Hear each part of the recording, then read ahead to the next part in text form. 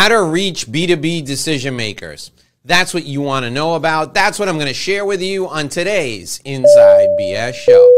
Today I'm going to share the 5 steps that are necessary, essential, and will make your life so much easier if you're looking to reach B2B decision makers. And then at the end of our time together, I'm going to share a success story, something that happened to me. You don't want to miss this, because if you miss it, you might make the same mistake I made. And that's not something I ever want you to do. Learn from my mistakes. Here's what we're going to talk about. Number 1, starting high. Number 2, connecting with the assistant. Number 3, looking for influencers who can get you in the door. Number 4, charity, and how does that play into this whole thing? Number 5, the role of media in reaching a decision maker. All right, thanks for joining me for today's show. Let's dive right into the content. Number 1, the first thing you need to do is start high. I want you to go after the CEO. That's right. You heard me correctly. Even if you're shooting for a Fortune 500 company, a Fortune 100 company, a Fortune 50 company as your client, everything you do should be targeting the CEO. Now, he's not the only person, or she's not the only person you should be targeting. You should also target division heads. You should target the heads of lines of business. You should target the head of the business in your local geographic area. But everything you do with someone else should always be also targeted at the CEO. Why? Let's say there's just a 10% chance that the CEO is ever going to reach out to you. Let's say there's also a better than average, so 55, 60% chance that at some point in the next 3 years, the CEO will get sick of getting your letters and will push you down to somebody else. You're always going to do really well when the CEO returns your call, which is very slim in a huge company, more likely in a smaller company, but he or she may push you down to a division head, or they may push you down to a geographic head, the head of the United States division. And this is going to work out really well for you, because the CEO will give direction to that person to reach out to you and see what you've got going on. A mandate from the CEO is always going to be like the red carpet being rolled out to you, and your competitors are not going to do this. Your competitors are never going to think that the CEO is going to help them in any way. They're never going to think they can get through to the CEO, so they're not going to call on the CEO. It's a huge competitive advantage for you. Start high. Now, here's my best strategy for going after the CEO. Make a video, just like I'm making a video now. You can use one of these new services like Loom and send the Loom video to the CEO. Or you can send a video to the CEO, believe it or not, on a DVD. Or you can send a link to a video that's a private video on YouTube or Vimeo to the CEO's office. The outside chance that the CEO watches the video and likes the presentation that you make, that's a huge win for you. So make a video and send it to the CEO once a week. Make sure it's less than 2 minutes long. I would say keep it to about a minute. Make your best sales pitch in a minute. Send the CEO a video every week. It's going to work wonders for you. Starting high, start with the CEO. Make videos for everybody else down the chain of command. You'll be amazed at how this strategy works. The second thing I want you to do is everyone who's on your target list for any company, you have to connect with their assistant.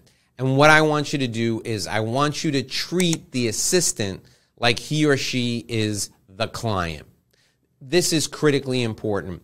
Treat the assistant just as well as you would treat the decision maker. In fact, you should treat them better than, at least as well or better than you would treat the decision maker. Why? The assistant holds the key to you getting in the door. That assistant's job, at least part of it, is to keep people away from the business unit leader. Your job is to win the assistant over so they introduce you to the business unit leader. When I had a big team, I had an executive assistant that worked for me. I had 3 different executive assistants over the course of my career. They were all terrific, but the main thing they did was keep people away from me. And if I ever took a meeting with someone they didn't like, believe me, they had no qualms about telling me, listen, I talked to that person on the phone, he's rude. If I didn't take somebody's call and the assistant liked them, the assistant would come in and say to me, Joe's called you every day for a month. And I said, yeah, I know. He sells widgets, blah, blah, blah. They would say, well, we do need widgets, don't we? And I'd say, yeah, but we're happy with the company. They'd say, listen, give Joe a shot. He's really nice. And he's treated me with respect. And he tells me that he has something that can save us a lot of money. If the assistant said that to me and I didn't take the meeting, I'd have to talk to the assistant 100 times a day in the back of my mind thinking I didn't do what he or she asked me to do, and I wouldn't feel good about it. So I would take the meeting just out of courtesy to the assistant, but 9 times out of 10, I'd wind up doing business with that person because that assistant was such a trusted confidant of mine. If she liked someone and she trusted someone, I would take the meeting because I thought she had good judgment. You want to connect with the assistant. You want to treat them like a client because most business leaders have the most trusted person in the world outside of their spouse in that executive assistant role. If the executive assistant recommends to the business leader that you spend 5 minutes with him, you're going to get 5 minutes. Connect with the assistant, win them over, and treat the assistant like a client. The third thing I want you to do is look for people who can influence that business unit head to make a decision. Look for people who can influence the CEO or the head of the United States. Look for that someone who can influence that person. So the first way to do that is see who you know in common. Go through LinkedIn right now and see if there's someone that you know in common with the CEO. If you don't know a person in common, see if they're on the board of a company where you know someone. See if they play golf at a country club where you know someone. See if they do something in the community in a place where you know someone. Are they on the board of the Chamber of Commerce? Are they part of the enterprise group for your state? Wherever you can find people in common, connect with those people and see if those people will be willing to make an introduction for you. The fourth thing I want you to do is I want you to find out what charitable organization the business leader cares about most. What does the target person care about? What charity, what business, what organization? Then I want you to contribute to that organization. Contribute your time, contribute your talent, or contribute your money, or contribute all three. When you contribute, you will be exposed to everyone in the leadership community of that charity, and hopefully you'll be able to get some FaceTime with the person you're looking to connect with. Now, you have to legitimately engage this charitable organization. You can't just throw money at it and hope that you're going to meet the CEO. You got to really care about the cause, and you've got to demonstrate that you care about the cause, but charities are a great way to meet executives. The fifth thing you can do is leverage media. You've got to start writing articles in trade journals they read. Start doing videos and being interviewed in publications where they watch, or websites where they watch videos, or media where they watch videos, or radio shows that they listen to, or podcasts that they listen to. You've got to appear in the media so that it looks like you're an expert, it sounds like you're an expert, and they think you're an expert. This is about visibility, it's about credibility, and it's about differentiating yourself from everyone else who does what you do. You're not a salesperson, you're an expert in your field, and the CEO has to view you as such. Leveraging media is a great way to do that. Those are the 5 things you can do to reach B2B decision makers. Now, I promised you a success story. Here's the success story I promised you. Oh, wait, before I get to that, I want to offer you something for free. Go to revenueroadmapguide.com, revenueroadmapguide.com. That's my sales system for reaching B2B decision makers. Revenueroadmapguide.com. Enter your contact info. You can download the sales system for reaching business-to-business decision makers right there. It's a foolproof system. It's going to help you and your entire sales team reach business-to-business decision makers. Download it now. It's my gift to you.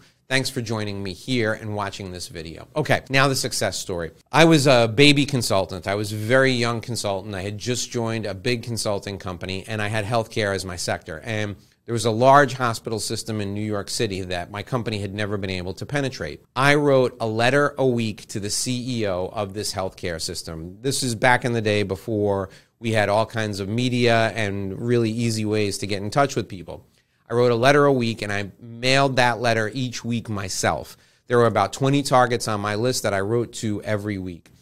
After about 6 months, maybe a little bit longer, maybe 6.5 months, I got a phone call, and it was the executive assistant to the CEO of this health system. And the assistant said, so-and-so, I'm not going to share the name, wants to meet with you right away. So I said, that's great. We scheduled the meeting, and the next week I went in to meet with them. And the CEO opened the meeting. The entire executive team was there. CEO opened the meeting by saying, Dave Lorenzo has written me one letter with a business growth strategy every single week for the last half year. I wish that all of you, and she turned to her team and said, I wish that all of you had the same level of persistence toward a strategy that this man has shown us. Regardless of what he has to say, we have to respect the fact that he really wants to work with us and he really wants to make us better. So I wanted to give him 30 minutes in our executive team meeting to share his solutions with us and for him to tell us how he can help make us better. And then hopefully at the end of our time, he can tell us how he became so persistent. Well, not only did I land that account, but 2 people on that executive team went on to run other health systems. They took me with them. That letter campaign ended up being worth millions and millions of dollars in consulting business. Persistence when it comes to targeting high-level executives, especially in B2B, makes a lot of sense. If you want more great B2B videos just like this, I want you to join me for our next video. It's right down below me right now. You can see it filling in right there. Click on that next video. I'll see you there right now.